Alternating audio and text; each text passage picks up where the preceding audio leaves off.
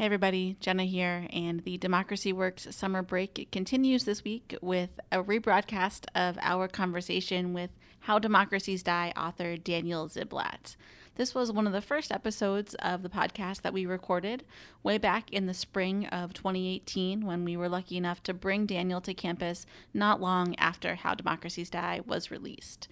And, I think both the book and this conversation have really stood the test of time as we record this almost a year and a half later. The book is one that we return to again and again. It's a New York Times bestseller for a reason. Chris Beam actually taught a seminar on it this past spring. So one that is still very much on our minds and still very much relevant today. And as I said, I think that the conversation really holds up as well. So without further ado, please enjoy this rebroadcast of our conversation with How Democracies Die author Daniel Ziblatt. Pennsylvania has a long tradition of manufacturing centers. They called them ironworks, places where people came together to build things. This podcast is about building and sustaining our democracy. We call it Democracy Works.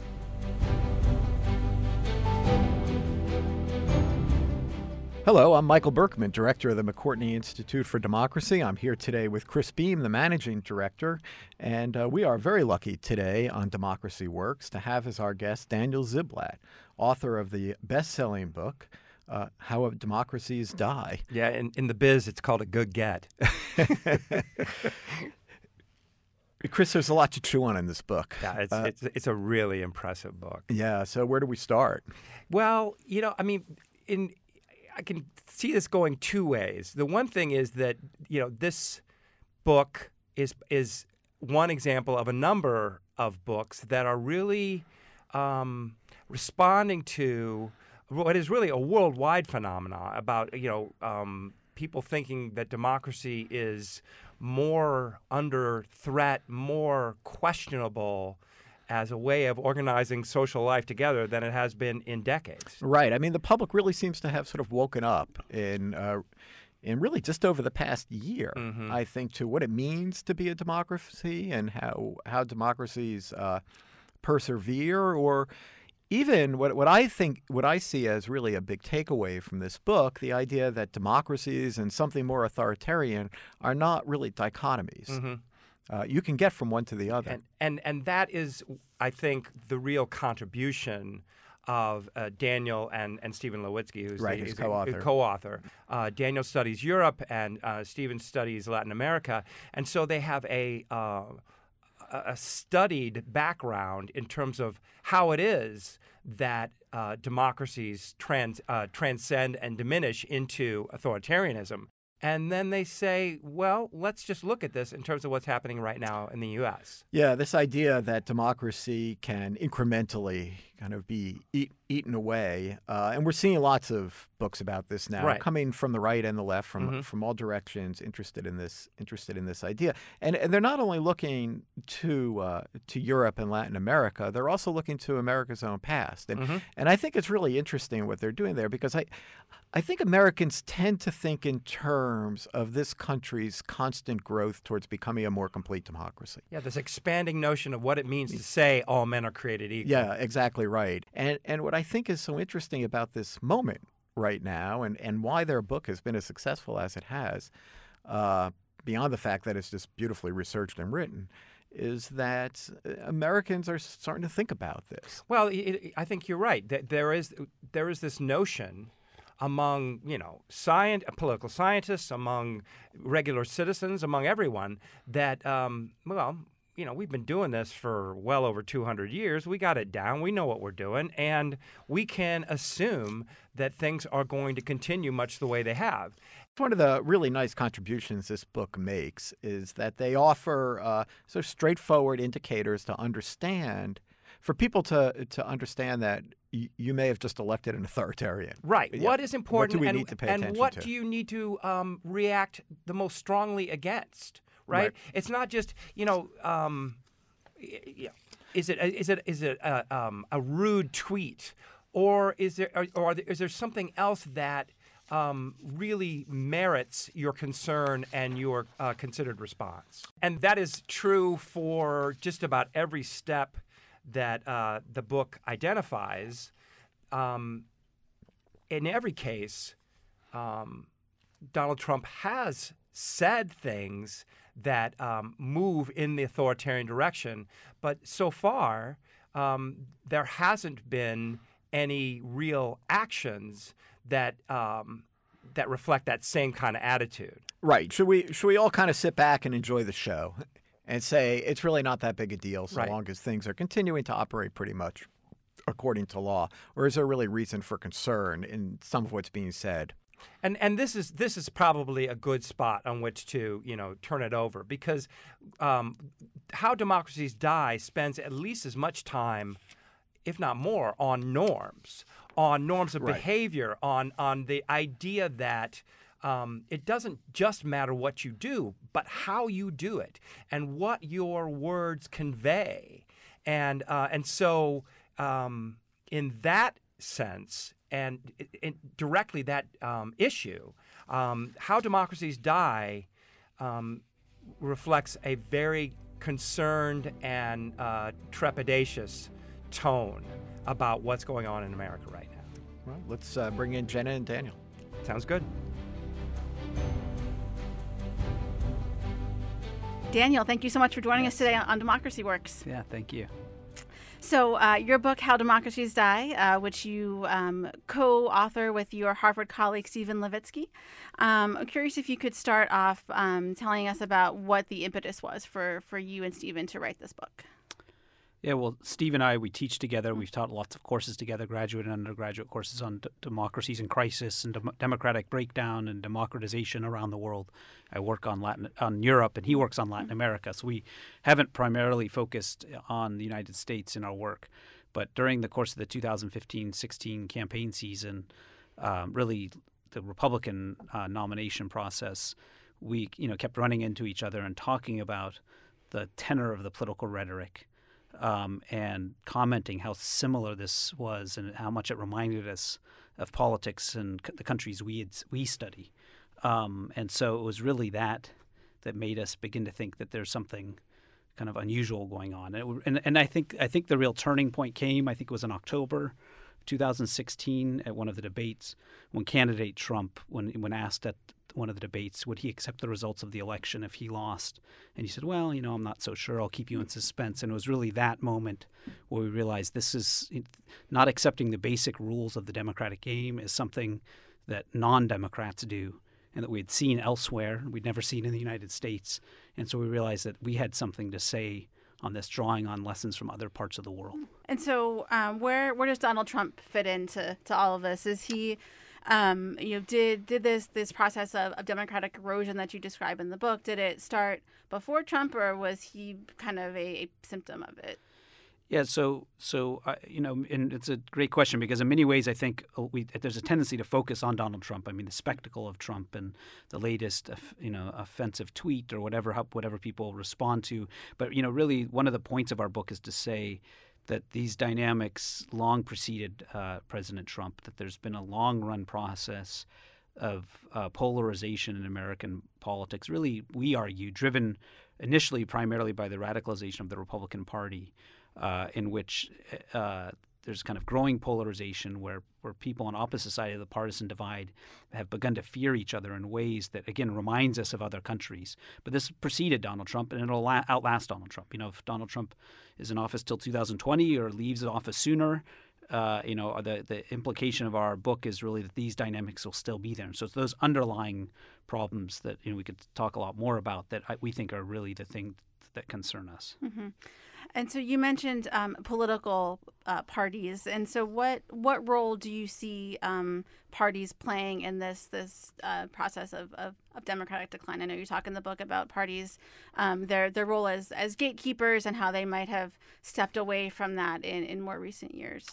Yeah, so parties are really at the center of the story for us. One of the lessons from the book is that throughout American history, there's been around at least the 20th century, a period for which we have opinion poll data, there's been around 30% of the American electorate that supports kind of demagogic type of politicians. So, whether that's voters who supported Henry Ford, who had considered running for president in the 20s, or Huey Long, or Joe McCarthy, or George Wallace, there's a kind of continuous strand of voters that have basically had ambivalent views or not really strong commitments, we argue in the book, to democratic norms.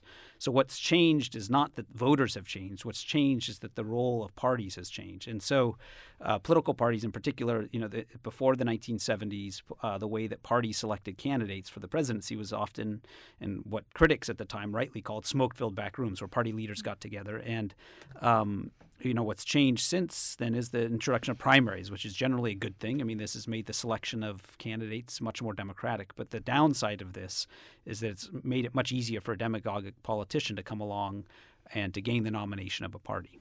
All right. And so what's the solution to that? How do you kind of prevent the same thing from happening again, or from these demagogues from winning elections? So I mean, it's tricky. We don't advocate going back to the days of the smoke-filled room.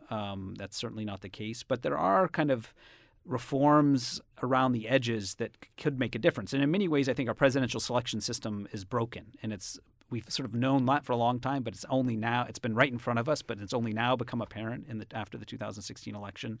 And so one kind of thing that makes a difference and has made a difference and would make a difference is the existence of superdelegates. I mean, so the Democratic Party has superdelegates where elected officials have an extra say in the selection of presidential candidates. So in addition to voters, Democratic Party voters, the superdelegates at conventions have a say.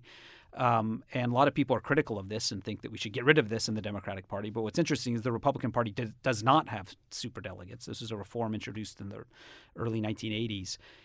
Had the Republican Party had superdelegates, one wonders, what would have the results look like? Would have Donald Trump actually won the nomination? What if he run, and what if he won? So that's one kind of reform. Yeah, it seems like maybe striking some type of compromise between the smoke-filled back room and a more of a popularity contest type of thing. Exactly. Right. So something else that we've been talking a lot here about at the McCourtney Institute is the kind of constant assault from Washington on the free press. Can you talk a little bit more about what role you see that the kind of assault on the press playing from where you sit? Yeah, so one of our chapters in our book, we lay out strategies that authoritarian inclined politicians have used around the world. And this is, again, drawing on lessons from other countries. And once in office, elected authoritarians often we kind of have a sports metaphor, and we say they try to capture the referees of the political system, so the court system, the neutral arbiters of rule and law.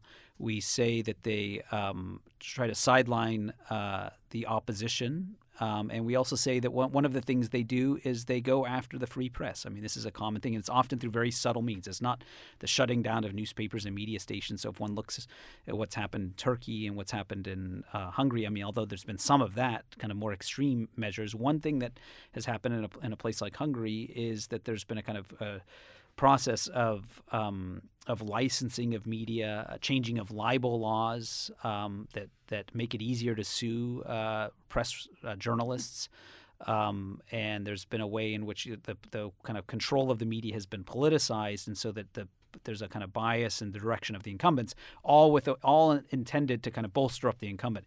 And in many instances, what happens is that the critical press is allowed to continue to exist.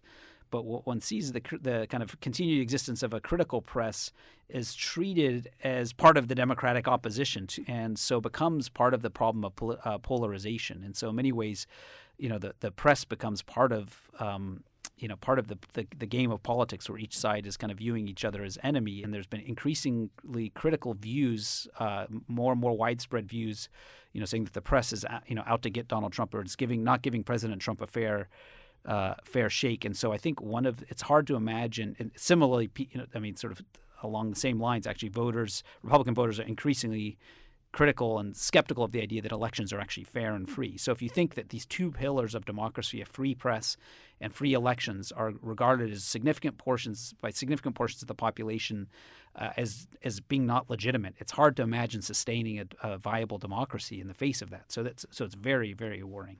One of the things that you hear kind of a counter argument to all of this is that Trump is all bluster, but no action behind that, and people on the left are kind of wringing their hands over nothing.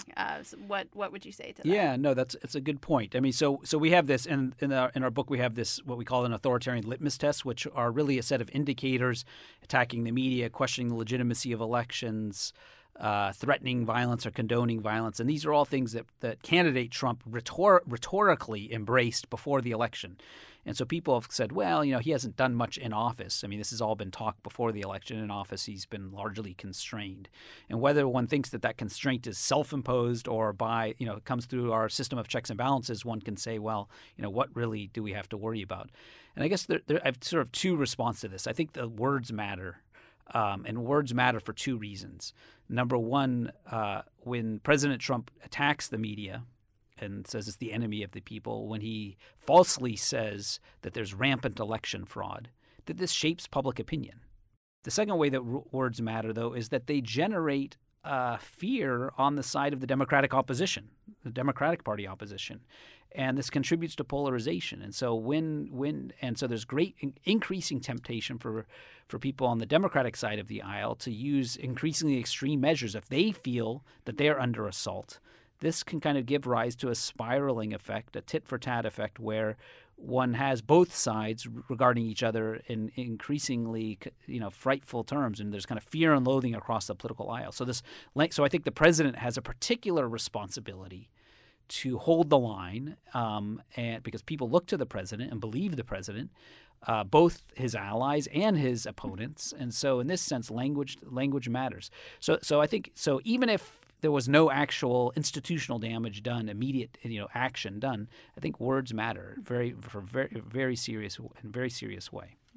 So one of the things that struck me in the book was you talked about, I think it was Venezuela, but please correct me if I'm wrong, that there was a poll done after its democracy had gone away, and some astonishing number of people there still thought they were actually living in a democracy. Right. So that's right. Yeah, it was Venezuela. That's right. Yeah, it's a frightening thing. I mean, I think that's one of the title of our book again is How Democracies Die, and when people often ask us, well, how do democracies die? And we say really they die in two different ways. I mean, during the Cold War, the primary way that democracies died was through these very vivid moments, singular moments of authoritarian coups or military coups. I mean, 3/4 of democratic breakdowns happened this way during the Cold War. Since the collapse of communism, though, given the existence of elections around the world and the kind of general, embrace of democracy around the world after the collapse of communism, the way that democracies collapse now is through elections. And so this often happens in a much more incremental way. And so it's very frightening. I mean, actually, I'm kind of reminded here of a quote from Ernest Hemingway in The Sun Also Rises, a character in The Sun Also Rises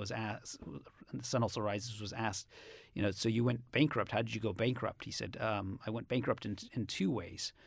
First, very slowly, and then very quickly.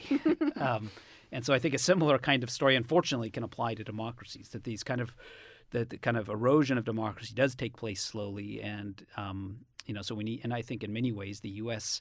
is experiencing this. And so to prevent the moment of rapid collapse, I think we need to work very hard. Right, because once you reach that point of rapid collapse, it's too late, right? Yeah, and so and I think the way that this actually takes place is through this kind of spiraling effect where both sides view each other as enemies and neither side wants to compromise, and you kind of get into this death spiral where it's really hard to break out of. In many ways, I think all of us, including myself, have taken our own democracy for granted, and we've tended to think that politicians can act as reckless as they want and our institutions are strong. But I think that actually, you look around the world, that's really not the case. And so we really, again, part of the purpose of writing the book is to alert people to the basic fragility of our institutions. So you also say in the book that democracy is grinding work, which kind of ties back to our whole theme of this podcast, Democracy Works. So can you talk a little bit more about what that phrase means to you, grinding work? Yeah, so that's good. This is a question nobody's asked me before. So so there's this distinction. There's great German sociologist Max Weber has this distinction between the politics of ultimate ends and the politics of responsibility. And the politics of ultimate ends, Weber says, what are your goals? What are your big visions in politics? And it's important to have big visions and big goals and high policy priorities. But politics is also just about behaving in responsible ways, democratic politics. And so in a way, it's a distinction between process and policy. And so what we think is that often one has to make compromises in politics, in process, in order to achieve one's goals. But what we think at the end of the day is that one has to remain committed to the process, and that one has to, forge alliances with people that one may disagree with on policy terms in order to defend democratic institutions. And so one of the points that we make is that, it's important for Democrats, for instance, who want to defend democratic institutions to reach out to people they may not normally think they reach out to. So kind of, I come from Cambridge, Massachusetts, and it's a solidly blue state. And when people think of their political allies, they think of the kind of usual suspects. But our point is that, in order for Democrats, that is, with a small d, Democrats who are patriots of democracy, they need to reach out to people they may disagree with, whether that's business leaders, evangelical Christians, again, groups that they may not normally think of as allies, but people who are committed to the democratic process. People need to kind of find strange bedfellows in a way who are committed to the process of democracy, and that's hard work. It's frustrating work. It's slow-moving work, and so I guess that's why I call it grinding work. Right. Yeah, and it seems like in our instant gratification age, right, yes, more and more difficult to achieve. So your book has been out now for several months. It's been on the bestseller list, and I'm curious if you've heard of what feedback you've heard. Have you heard from any readers like, I read your book and I did this or I did that or taken action? Yeah, quite a bit of that. I mean, both in public forums. So, I've spoken in public libraries, and next month we're going to be speaking at the League of Women Voters, and so in public forum where citizens show up, and it's really been quite moving in a lot of ways. Citizens are extremely concerned, and I think in many ways it's reaffirmed my confidence in American political institutions, and in particular civic institutions, but also letters. We've gotten emails, letters, typed letters from people who obviously don't use email. Saying that this book has changed how I think about politics. And in some ways, I guess some of the more moving letters have come from teachers. We've gotten a lot of letters from high school and elementary school teachers saying, what should we be doing in the classroom to change how kids think about politics? And what do we do? And people often will say, how do we, in an era in which it's hard to even watch the news because of the kind of the stuff that gets covered in the news, but we want our children to be engaged in thinking about politics. How do we square these two things? And so, this is made me think that there really, this is the book. I mean, the book has found this resonance, I think, to a large degree because citizens are concerned. And again, I guess this partly gives me confidence that people aren't taking their democracy for granted. And I think people are sort of really interested in finding solutions. And so there's lots of new democratic activism across the United States. And so we found that very encouraging. Yeah. So you mentioned that you've received letters and emails from teachers asking how they breach these topics. So what do you say to them? What's your response? Well, it's, I have to say I don't know. These are really hard issues. I think one of the things in writing this book that I've become more and more acutely aware of. I mean, I'm a political scientist, and I've always been interested in the big institutions and institutional reforms, and you sort of think you can engineer institutions to generate better political outcomes. But I've become more and more convinced that there's a set of norms connected to democracy and a culture of democracy. And so on the last page of the book, we have this quote from E.B. White where he was asked in the 1940s, what is democracy? And he describes the sense of freedom that one feels in the public library and in the voting booth. And that's what I think what he's describing is a kind of cultural sense. And that it's a bit nostalgic because he's describing life, in the 1940s. But in a way, I think what our jobs, I'm a teacher, so one of my jobs as an educator is to generate a sense of that for students. And I think in many ways, one of the things, one area that I think there's some interesting work being done is in teaching children how to deal with fake news. So this is not exactly right on your question, but so in the my own father grew up in Maine in the 1940s, and he was telling me that in the 1940s, in the midst of the beginning of the Cold War and after having fought fascism, there was this incredible effort to teach children how to detect propaganda. And he still could remember from the 5th grade the kind of key hallmarks of propaganda. And that quickly kind of disappeared from the curriculum, kind of civics curriculum. But I think in many ways there's now lots of work being done, and people sort of trying to figure out how can we have our children in schools begin to develop the skills of active citizenry. And I think in a way we have taken this for granted for too long. And I think, people are developing curricula and trying to think about this. And I think that's like a promising area of work. Great. So we are going to conclude here by asking you some of our Mood of the Nation questions. Okay. So the McCourtney Institute runs the Mood of the Nation poll. It is a quarterly public opinion poll, but a little bit different from some of the other polls out there in that it is open-ended. So there are 4 questions that we always ask. I'm looking for your best tweetable responses here. The pressure's on. We'll start with pithy, and then you can expand there if needed. So, what about politics in America makes you angry? I think when people can't even engage in debate and hear each other. Mm. And then, what about American politics makes you proud? Citizens showing up to public libraries to discuss the future of democracy. And what makes you worry? Levels of distrust of, again, it's very similar to the first point, levels of distrust among citizens across the political aisle. Right. And finally, we'll end on a positive note here. What gives you hope? I think the anti-gun movement in the high schools in Florida. I mean, this is an incredible movement, again, where I think young people are really understand things that adults don't, and it's been really moving, and I think that this has the potential to have a transformative effect. All right, great. Well, we'll leave it there. Daniel, thank you so much for joining us today. Thank you. All right. Well, kudos to Jenna and to Daniel. That was a terrific interview. Yes, Daniel, this is clearly not his first rodeo. Not his first rodeo. And when you have a book on the New York Times bestseller list, you can expect that you're going to get some experience with doing interviews. Yeah, a really interesting interview. Terrific book. So I'm not at all surprised. I was really struck by something he was talking about there when he was saying that words matter. Right, which is a point that we made in the beginning, right? That this distinction between words and actions is not as bright as a lot of Republicans would like it to think it is. Yeah, so just to pick up a little bit on what he was talking about with the media, because you and I have talked about this before, and we see a free oppositional press as critical, right, to a democracy. Sine qua non, really, and they do too. And one thing he was talking about a little bit was whether or not the president's threats against the media have really made, whether they've made a big difference or not. And he points out that the polls seem to show a large distrust of the media. We've picked this up too on our Mood of the Nation poll, and interestingly, I think we've picked it up in a way that shows really the impact of the Trump campaign, and that is to say, when we first started polling in 2015.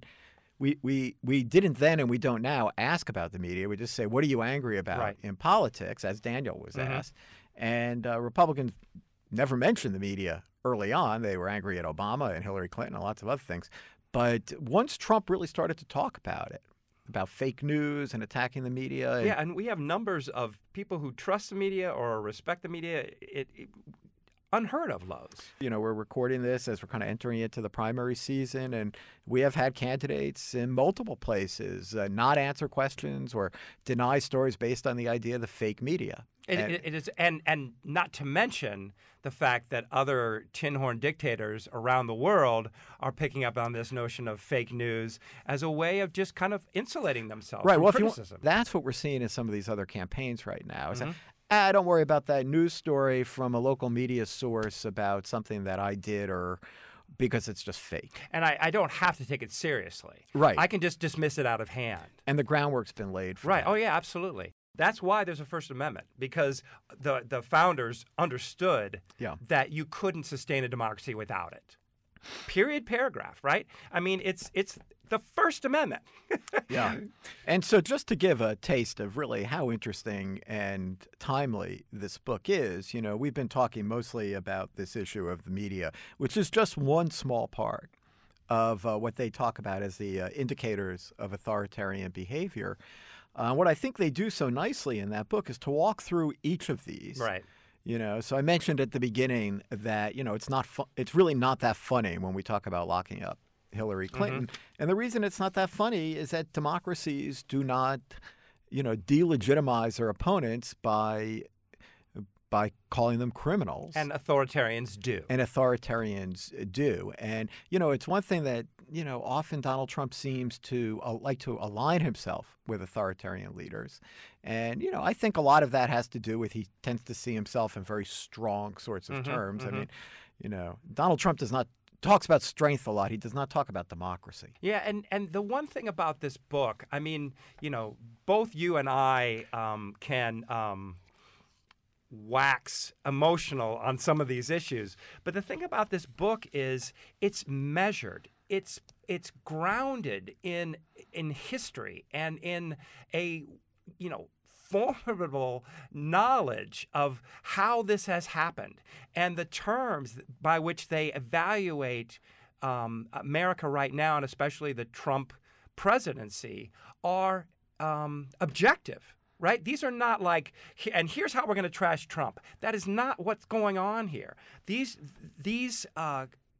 categories, these litmus tests that they set up are meant to describe how any democracy moves into authoritarianism. So we have this book, a really good sense of what we should be looking for and what we should understand to be important and how we move forward.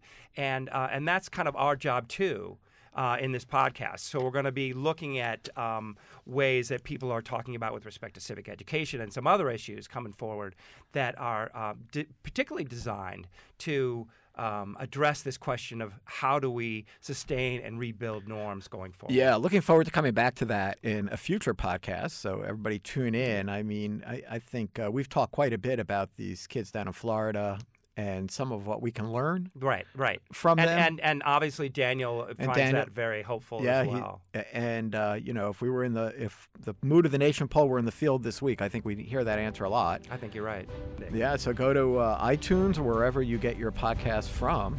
Like our podcast because that helps it spread more. We're on social media. Would love to hear from you. Love to hear what you think about this, what other things you'd like us to talk about. Yeah, and some podcasts bring their dogs in here, but we're not going to do that. Well, not yet. Well, I mean, we're going to tease that for at least a year before we actually do it. All right. Thanks, Chris. All right. Thanks for listening.